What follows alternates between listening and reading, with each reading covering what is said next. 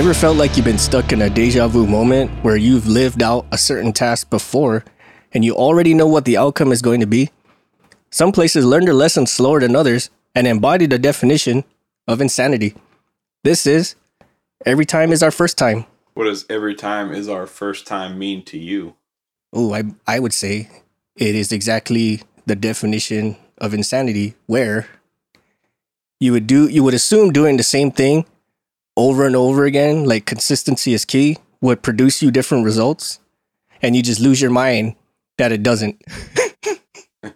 Yeah, for me, it's encountering just the same problem, but maybe on a different aircraft, different tail number, same type model, or maybe even different type models, but same sort of system, right? They all sort of operate in a similar way, but you encounter a problem, and maybe it actually is the first time, so you jump through all the hoops, get all the documentation, engineering involved, get your TOs updated, everything to accommodate that problem, and then a week later you run into it on a different tail number, and like, well, let's go through the whole thing again. Like, oh, didn't we just do this last week? Yeah, but this is a different tail number, so it might be different. But can we at least try what we did last week to fix the other one? No. Let's go through the whole thing again. Oh my God. Okay. As he slowly inserts barrel into mouth. You know what? I've encountered that exact scenario on multiple aircraft, and the only reason why that they were different, air quote different, was because they had different owners. You know, exact same plane, exact same version, exact same everything, but it had different owners, and because it had different owners, they wanted things given or done or documented or all three a certain way. So when one says, let's give an example, like tighten screws to 30 inch-pounds. Okay, cool.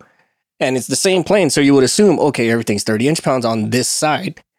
But then owner B says, no. I want this to 23 plus or minus whatever inch-pounds may.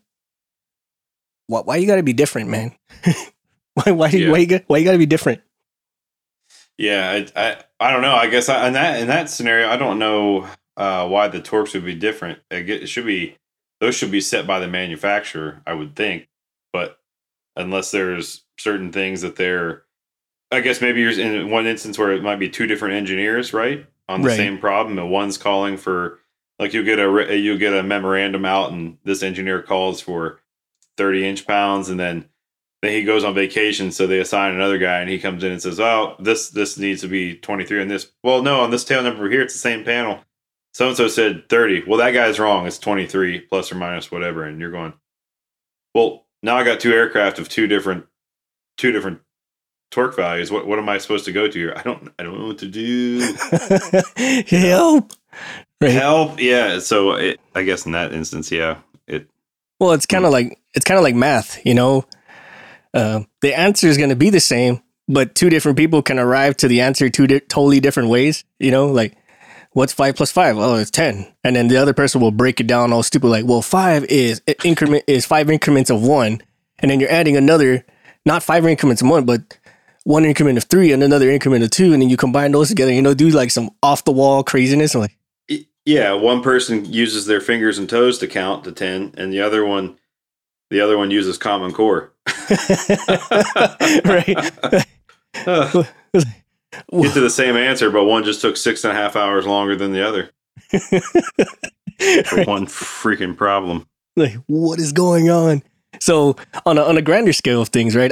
I've experienced something where it would be like a scenario or a flight or an exercise, and it's something that we've done over and over and over again, and it's one of those where, like, everyone kind of tribal knowledge knows the rhythm, and so they just kind of get that going.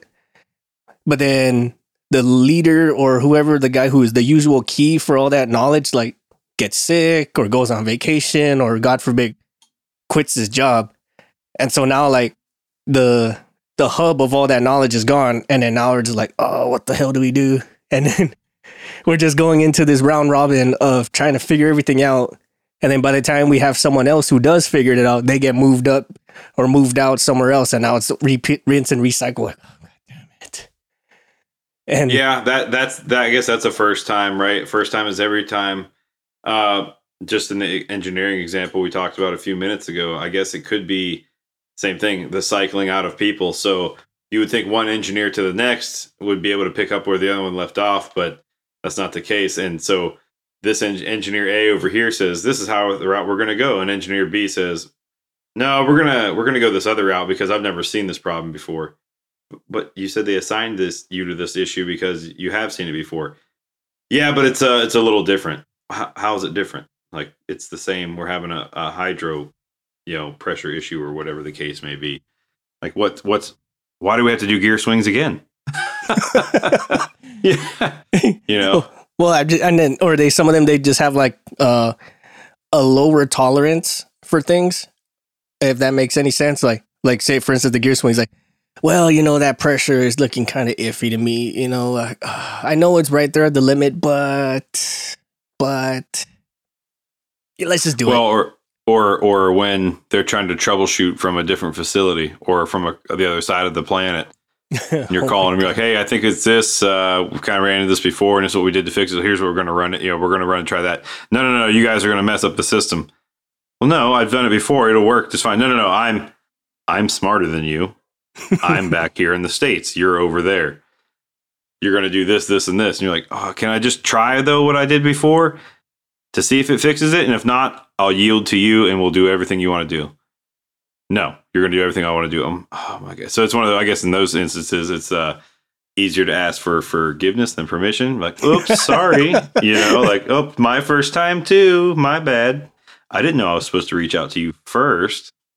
That's how you play it from the maintainer side, right? You always do that. Like, oh, man, my bad, dog. I didn't know I was supposed to follow that process. Just for the sake of making forward progress. And they're like, oh, if you are kind of newer, you can get away with it. But they're like, dude, you've been around 15 years. What the fuck? You can't use that excuse like, oh, man, I've never seen this before. So crazy. Fixed it, though. Anyways. What's that one meme? Like, oh, no. Anyway. Yeah. Oh, yeah. Danny DeVito. He's like, you can't do that. You can't shoot those people. So anyways, I started blasting and so I've actually ran into instances like that where you kind of keep them out of the loop after a certain point. We're like, oh, dang. And you come up with all kinds of dumb excuses. Like, oh, I sent you an email. You didn't get it? Like, oh, weird. It must have got stuck in my outbox or something. Or you know what? It's because I shut down my computer as I was sending the email. That's what happened. You never actually typed it out to begin with. Like, oh, there it is, stuck in my outbox. Well, I guess you guys have already fixed it. So, but what's crazy, but then also with first time, right? It's just beyond the maintenance realm, and it might be even hiring maintainers, right?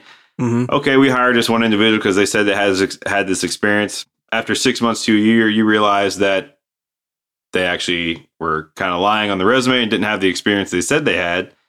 So you move them on to a new program, a different position, or terminate them altogether. And then they go right back out and hire their doppelganger, essentially. And you're like, didn't we just go through this? Now we got another year of this crap. Nobody who's reading these resumes, damn it. Let me read this. Right. Oh. And going on a tangent on resumes, I've seen some individuals, they'll really blow up a certain task on a resume. I think they went on Google and said, Google, how do I make changing a light bulb sound super awesome? And they go personally oversaw the removal and replacement of light emitting apparatus or some shit like that, 0 defects, no safety violations or some shit. Yeah, it's one of those. You read the resume. I've been in that situation too. I've read a resume. I'm like, this sounds like the guy all he did was work in the tire shop. It sounds like a real fancy way to say he just swapped tires every day. Mm-hmm. But I need a master engine tech for Rolls Royces or Pratt Whitneys or whatever. Huh? I'm like, yeah, he should work for the job. But I think what they look at him is and go, it sounds like we can pay them the least amount as possible to fill the slot. Sounds good. Sign Sign them. Send the offer letter now. Now, I've seen the other end of this where like they want a guy out of the shop or they want a person out of a certain position. So, but they don't have anything on him or her to fire them. So like, what's the next best thing? Oh, let's just promote them up so they're out of here. You know, give them air quote more responsibility. You know, but that's kind of like just get them out of here. Get them out of here. You're okay. You're in charge of this. Cool. Whatever. You can tell us what to do to a point. Whatever. Cool. And then just kind of let them engineer themselves into destruction. You know. Yeah. Promote them to the point of beyond their capabilities. Man, I butchered that saying up, but yeah, basically get them to the point where they can't perform their job duty tasks successfully or without the major input from other outside sources to do their job effectively. And then it's like, oh, well, sorry, you're not performing your duties correctly. Get out. Right. Now, on the flip side of that, I've seen individuals who had no experience onto what they were doing whatsoever, but they're sharp as a tack, where like they can pick stuff up pretty darn fast, and like they read something once and it's like etched into their memory forever. Like I had this one individual, he never turned wrenches on a helicopter, like ever. And within 2 months, this guy was like beating out senior level techs just because of how much this guy cared about knowing the job. So, but I'll admit that's kind of like an outlier where like it's not too common to have an individual like that. But you can kind of tell just by the way that person presents himself, the way they write about themselves, and the way they answer things about themselves. So it's an art form. I would say at best it's an art form. Well, yeah, I mean, so that side of the spectrum, right? They're the first time for those individuals, they make the most out of their first time. So, you know, every time is the first time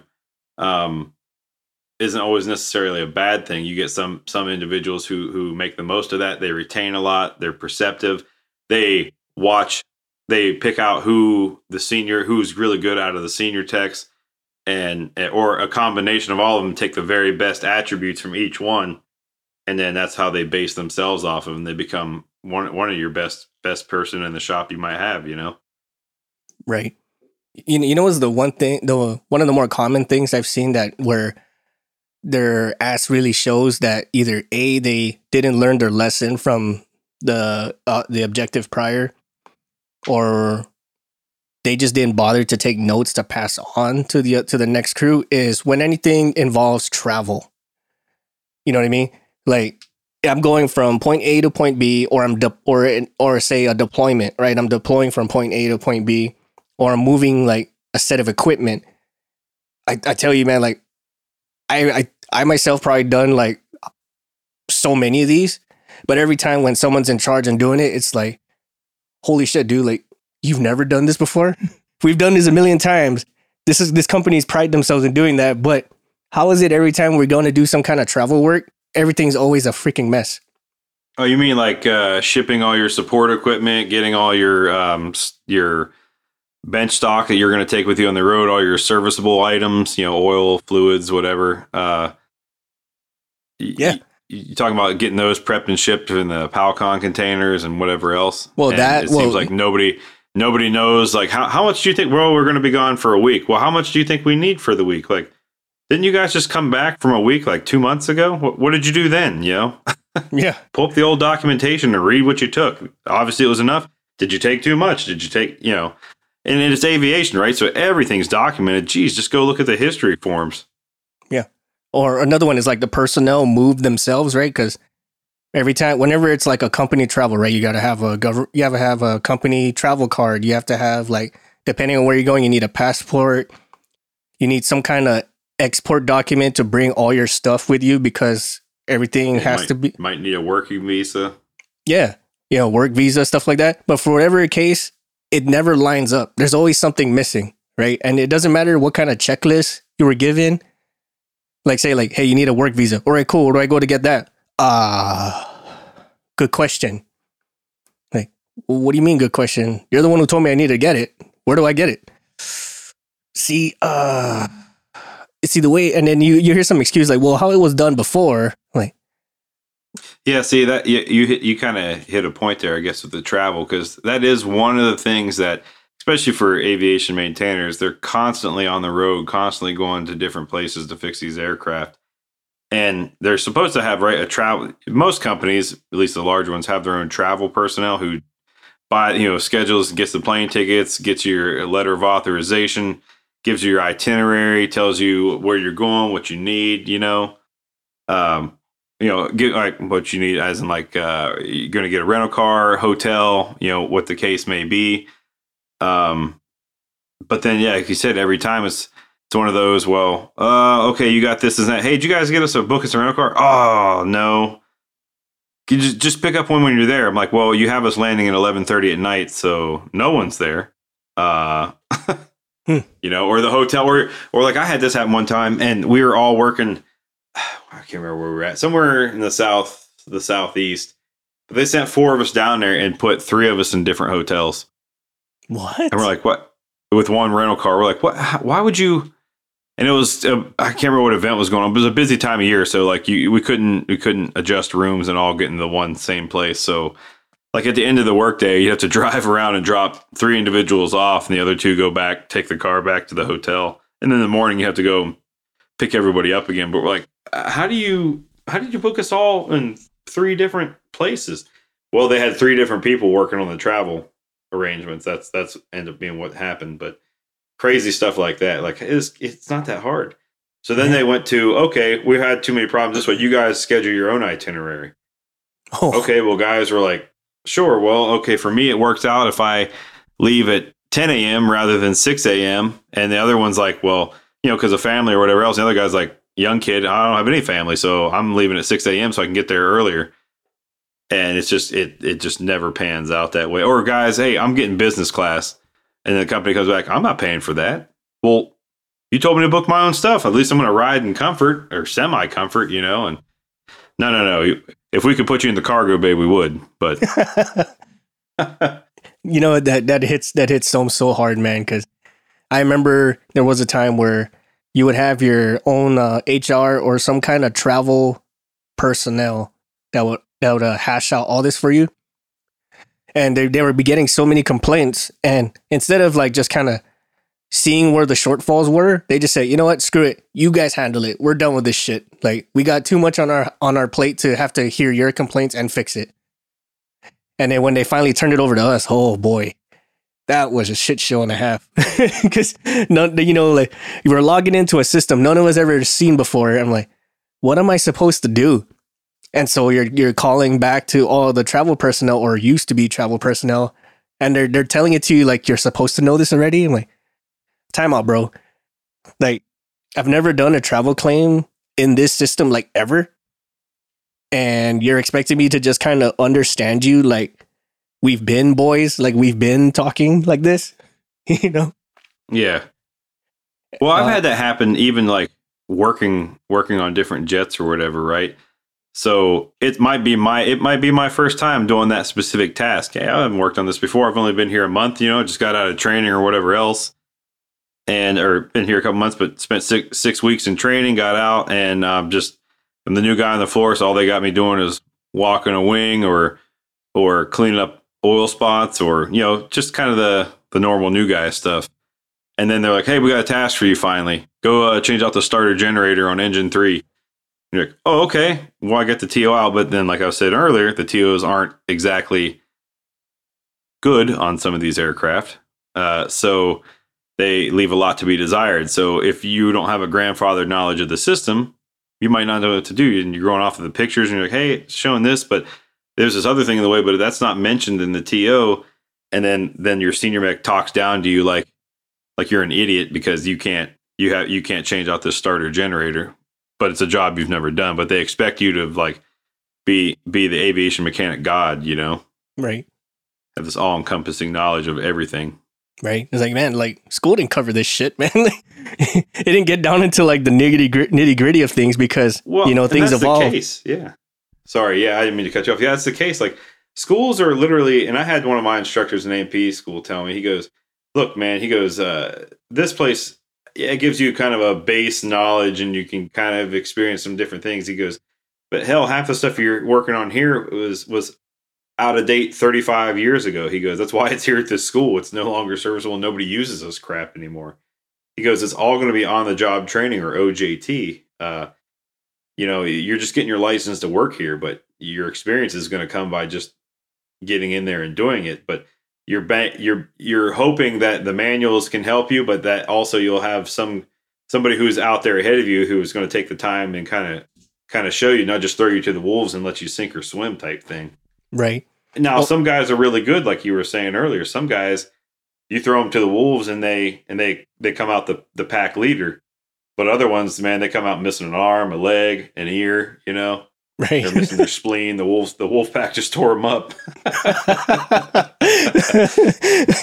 Coming all hodgepodge and stuff. Oh my God! Oh my God! What happened to you? The forest puppies killed me.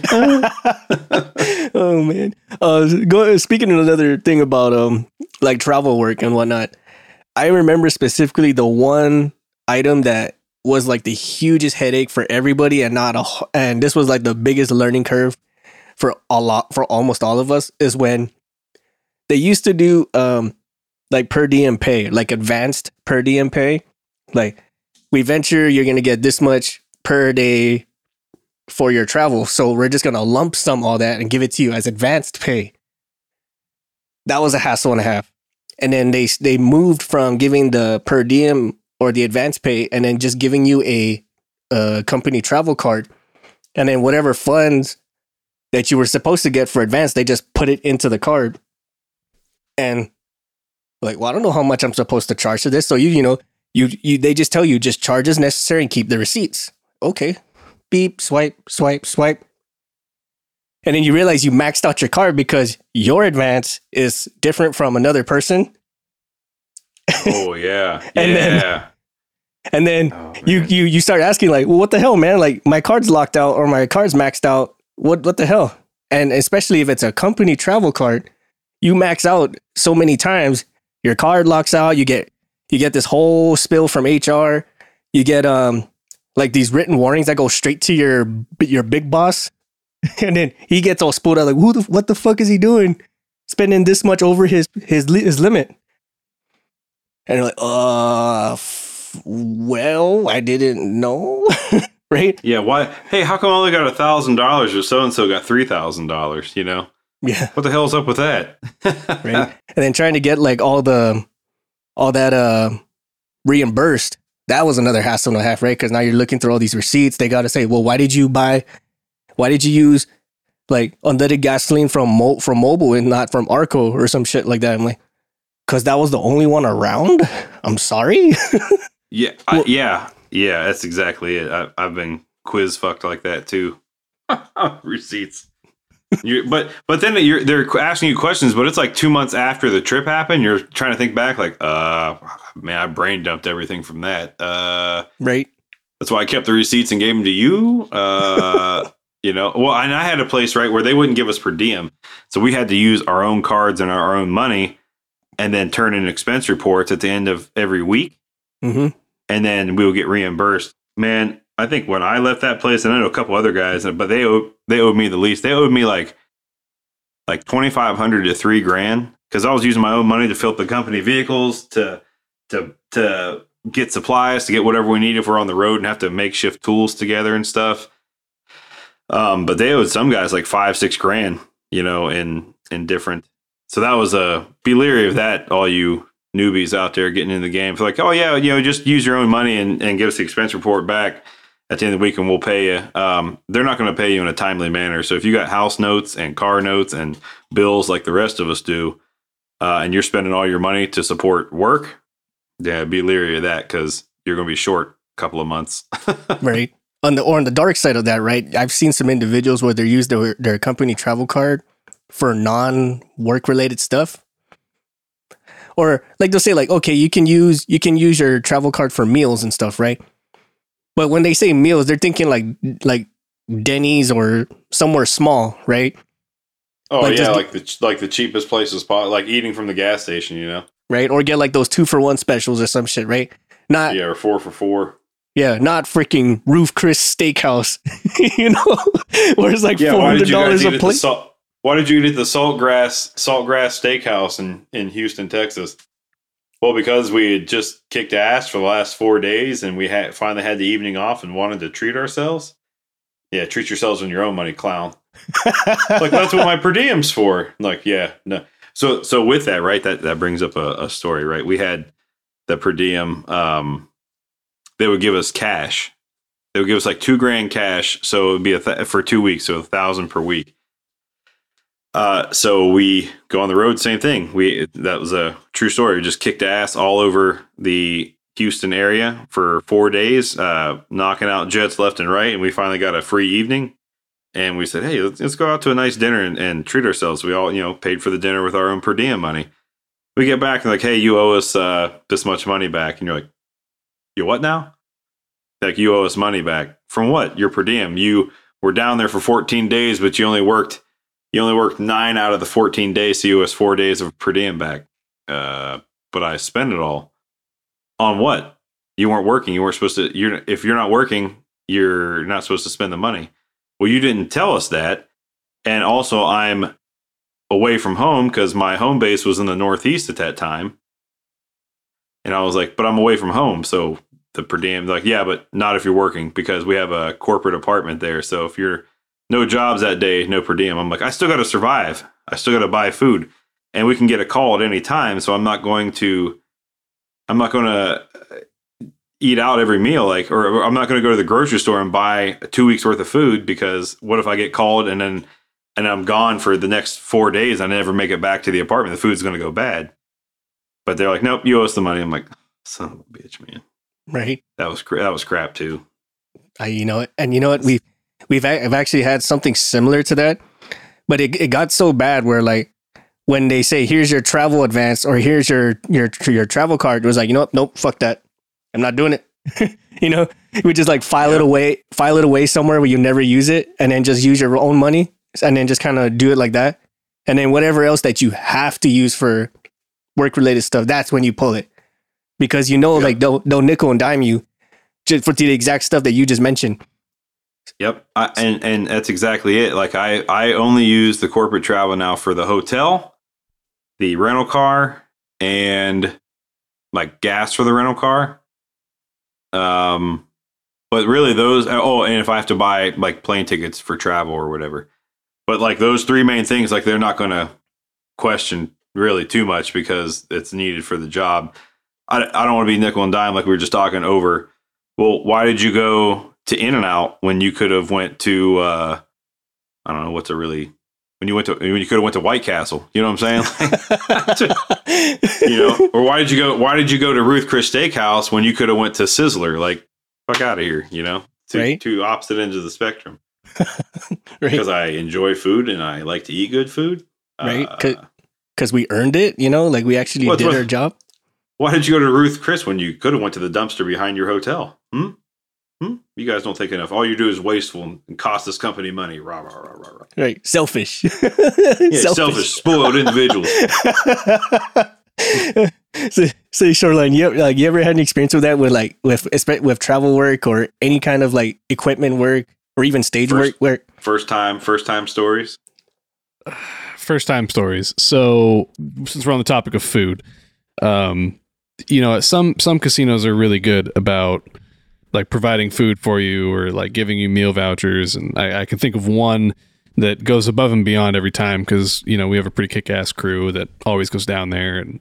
And so what they'll do is they'll hand us like $150 worth of meal vouchers per worker. And like, wow. You could stay there for 3 days, eat breakfast, lunch, and dinner and not spend that much money. Like it's because it's so cheap to eat there. So that almost got taken away because somebody decided to be an asshat. And like the rule is, at least among the crew, is like, if you're going to go, at the very least, tip your waitresses and waiters because they're still working. They're not doing it for free. So, treat them right. So bring some cash with you if you're going to go in and sit down. If not, go somewhere else. Well, we had one time where some idiot not only didn't do that, but then asked if he could go and use the hotel hot tub afterwards, and like got a hold of the wrong executive and thought she worked for the hotel. And she's like, "Who the fuck are you?" So yeah, that almost ruined all of that for us. But anyways, some first time stories. I think you guys have talked about like a similar subject matter, but like when you're going into like the same venue and doing the same things, and you have the same complaints of like, hey, last time we didn't get this piece of equipment, and we really should get this piece of equipment. Or like for us recently, it's been wireless microphones because of some wireless frequency stuff happening. I think T-Mobile bought up a bunch of frequencies, so everybody's wireless gear has been out of date. So, but the owners of the company I've worked for in the past are like, oh, it's fine. You're out in the middle of nowhere. Well, no, it's not fine because you're out in the middle of nowhere, because I'm starting to get interference through my vocal mic for this band, and I can't find a clean channel, and like I'm having this constant fucking problem.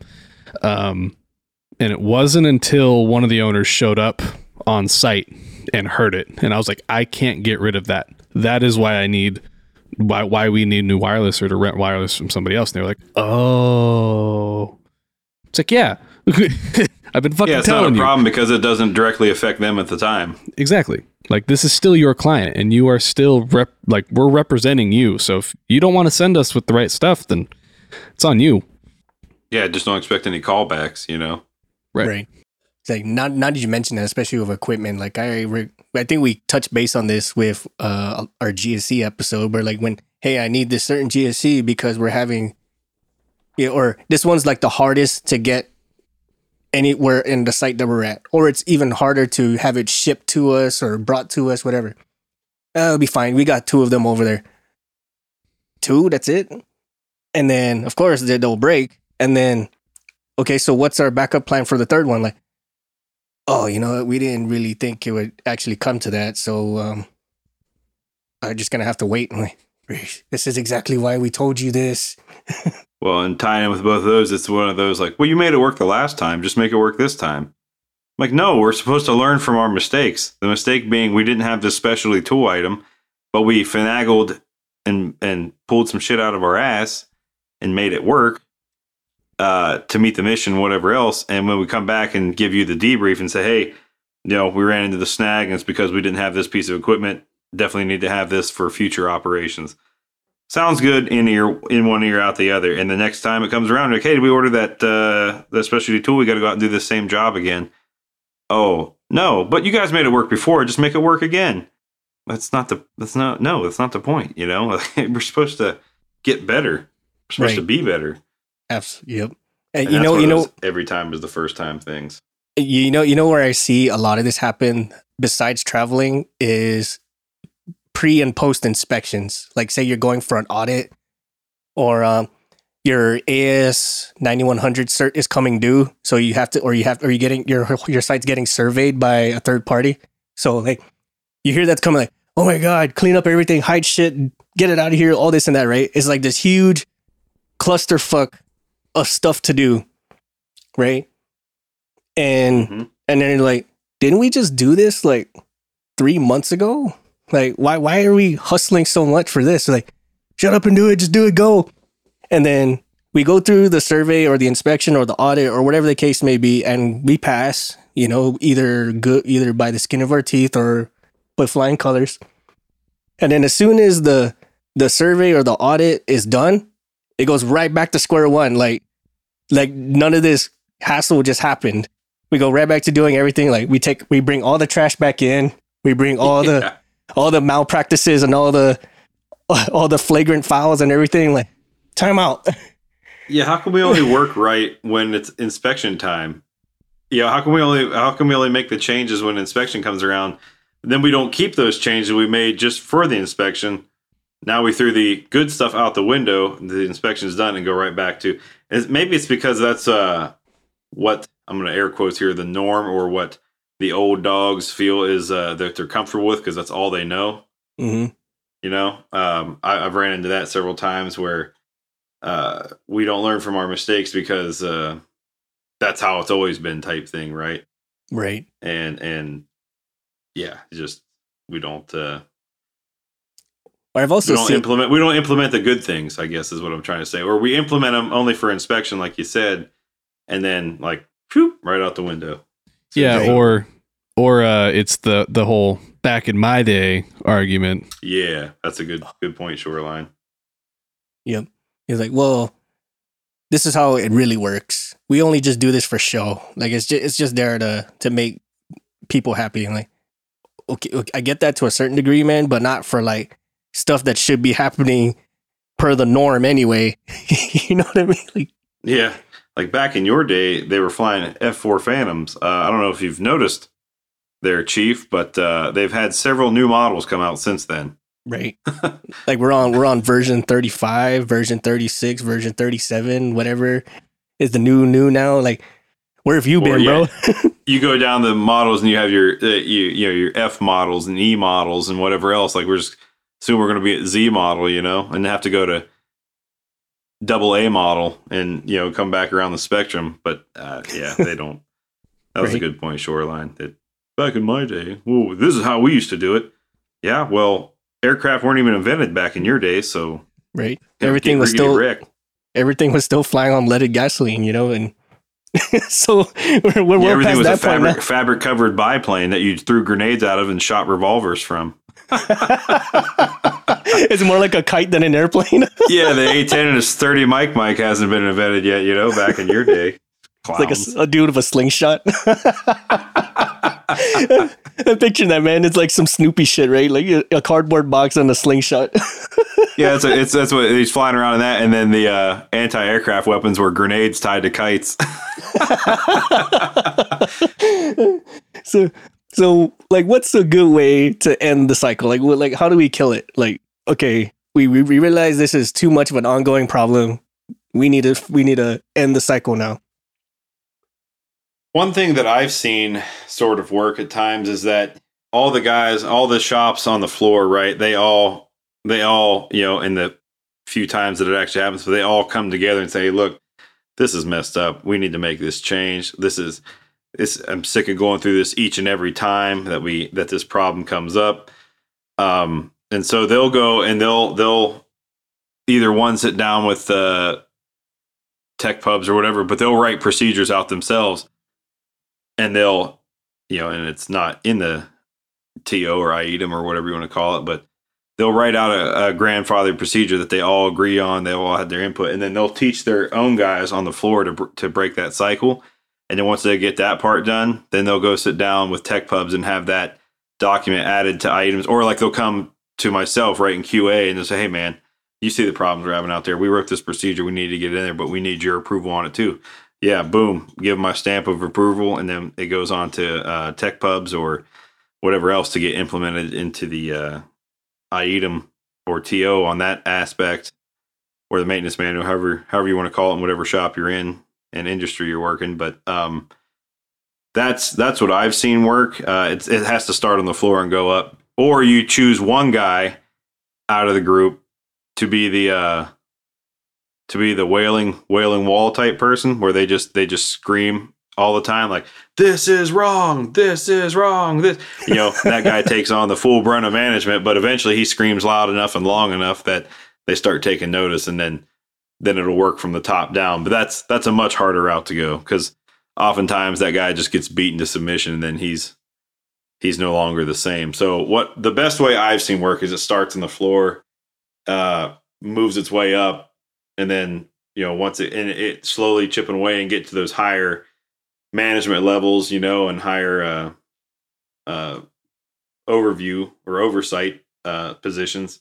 And they go, oh, that's a great idea. Let's implement those now. And then they're like, okay, cool. And it's not a learning curve at that point, because everybody below that they just made the decision for is already on board. So you almost have to make them, like, you do it and then you have to wait a few months and make it seem like it's management's idea.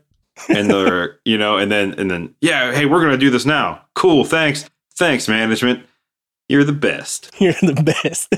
I think a lot of it too is just having that open mindset, like going back to what Shoreline said, it was about like, I did back in my day, like that's cool and all, but you got to learn to adapt. I think that's the big problem that a lot of individuals have is they're so set in their ways that they lock themselves tight to any type of change. Like any change is wrong and it's not how it's supposed to happen.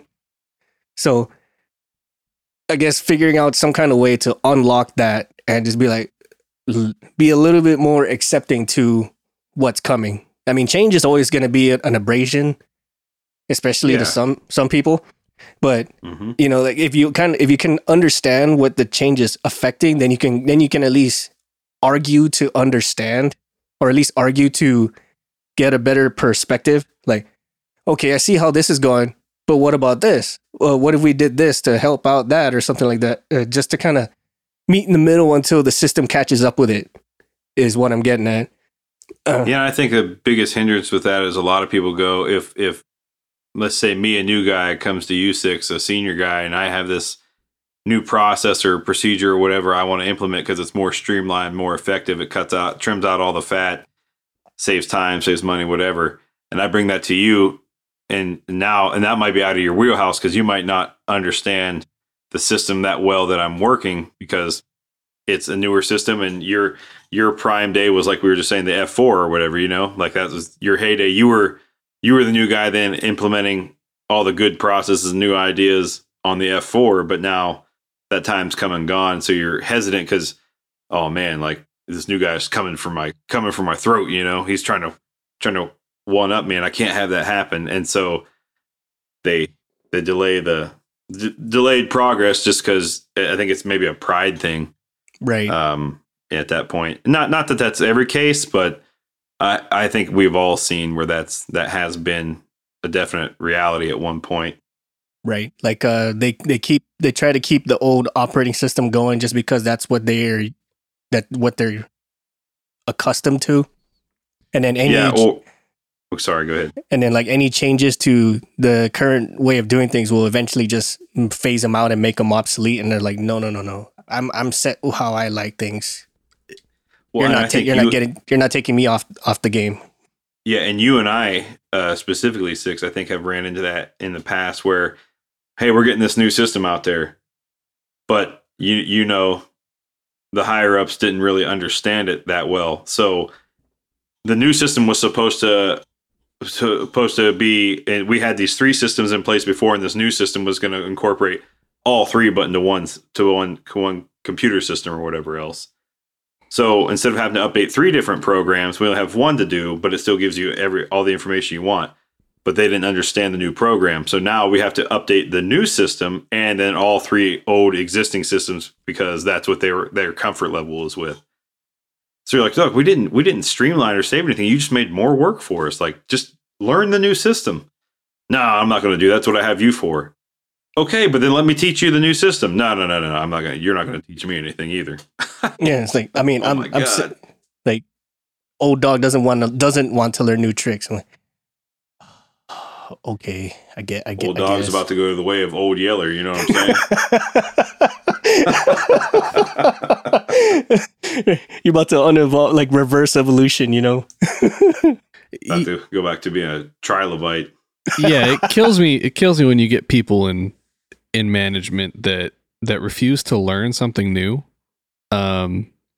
Because like, if I can take a job that takes 4 to 6 hours and make it 2 to 3 hours long, why wouldn't I want to fucking do that? Right. Like, it doesn't make sense to me. Maybe people will think this is controversial, but if you're not willing to learn something new about your job you're currently working at, then maybe you should get a different fucking job. Ooh. Well, and I had a soccer coach in high school, or football for our international listeners, but he was from Africa, and he said, you never stop learning, and the day you stop learning is the day you're dead.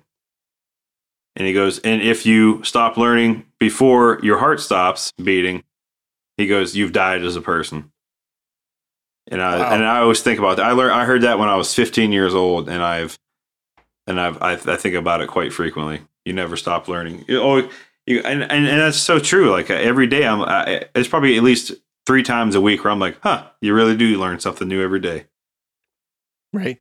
Mm-hmm. And then like just especially I mean, this is going into like the nerdy nerd of things where everything's is evolving 3 times the speed as the previous iteration. So I mean, like by the time you learn this one, you're already 3 steps behind for the next one. So if you're not constantly trying to keep it going, you're gonna get phased out before you know it, right? Example is like carburetor fuel systems, right? Like how long ago, like that was like the latest craze in certain areas, but now it's like you guys still have that? Like, you guys still have to inject fuel and oil into the meter so it meters it primes itself correctly? Like, yeah. Yeah, I mean that's the thing, right? If you're not willing to learn and you want to keep implementing the old systems, so every time is really the first time, you're gonna make yourself obsolete at some point. You're gonna congratulations, you played yourself, you know. Right. Yeah. Congrats, you're now extinct. You are now extinct. Reminds me of a kid's book. This is off topic, but it reminded me of a kid's book I once saw, and it had a picture of a Brachiosaurus on the front of the book, like a hand drawn one. Yeah. And it had like a kind of a surprise / sad face to it, and the title of the book was "All My Friends Are Dead." That's freaking hard. When you said that, it just reminded me of that. All my friends are dead. Okay, great. That's a kid's book. It's a kid's book, yeah. That's terrible. Whatever traumatized them early, right? I think it's about fossils and all that kind of stuff, you know. But it's just the picture on the front of the book, like it looked like a little kid drew it, and then with the title "All My Friends Are Dead." And when you say, you know, congratulations, you're a dinosaur, like just made me think, yeah, all my friends are dead. That's kind of, I mean, that, not gonna lie, that's kind of like me, man, because all the friends, aka the aircraft I worked on, like are basically extinct. I mean, they got new iterations of him, but like I've only worked on him for so much before I finally left. So the ones that I grew up with were in the boneyard somewhere collecting dust. I'm like, God damn it. Yeah, see, and like from my end, from all the stuff that I've worked on, some are in the boneyards, but certain models of them are still out there moving around. But what's hard for me to keep up with now is the software changes, right? Because everything's going to electronics and this and that, and keeping up with the different software revisions and what changes come with that. That's a constant learning experience for me, because like I feel like I just learned one system, right? And as QA, you know, Six, you and I know, like we have to review some of those things. And I feel like I finally read through the document and I understand what this new software is supposed to do. And by the time I get that, they're like, oh, here's revision number 1.2. And you're like, oh my God, I just learned this one. And now it's obsolete. Like, oh God. Right. So instead of the, all my friends are, it's like, oh, my brain cells are dead. Same dumb look. One in there and he's screaming. Same dumb look and everything. Like, oh, my brain cells are dead. He's in there. It's like the monkey banging the cymbals. That's what the last one of mine is, just wondering, like Homer Simpson. Yo, man. I freaking love it. Closing thoughts, guys.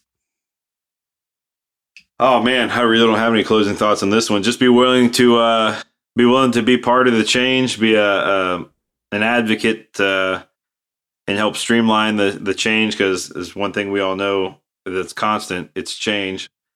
Continue your learning so you can help those who are behind you, and also help make the positive changes. So again, not every time is the first time, and that we learn from past mistakes. Absolutely. Shoreline, any last thoughts? For any company owners out there, people that are managers, invest in training and education for your employees so that you avoid stupid mistakes that can turn into, you know, greater efficiency, but it can also turn into a lack of lawsuits or other negative impacts on your crew. Ooh. I think you just hit a whole other episode topic, man. There we go. Discovery. Because as soon as you said training, I like a whole flood of past experiences just came rushing in. Right. What's the saying? Blame and train. Blame and train. Blame and train. This wasn't covered in training. This wasn't covered in training. What the hell did you guys even do in training then?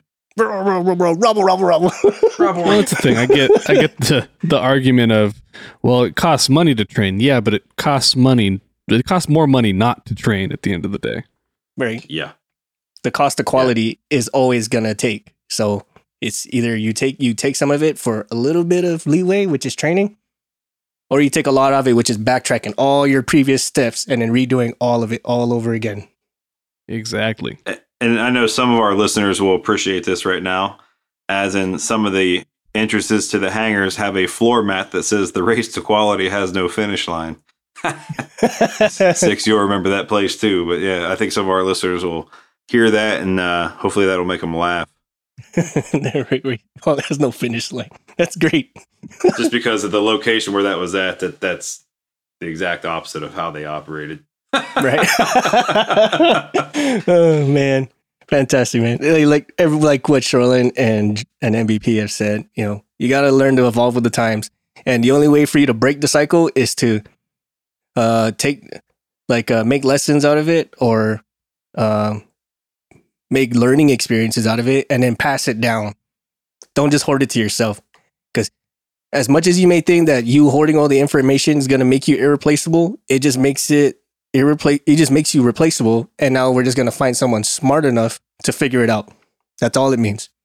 We'd like to thank our patrons for supporting our show and allowing us to keep producing episodes, bring on guests, and keep Shoreline ever happy to produce our show, with special thanks to Erica Lamont, Chris Hawkins, Stephanie Boatman, Jenny Dignan, Ryan Frushauer, Daniel Schubert, and Steven Shivers. Thank you all, our patrons, so much for all your support and, again, your patronage. If you have ideas, topics, or stories for the show, or you would like to be a guest on the show, visit cancelformaintenance.com and drop us a line on our Contact Us section.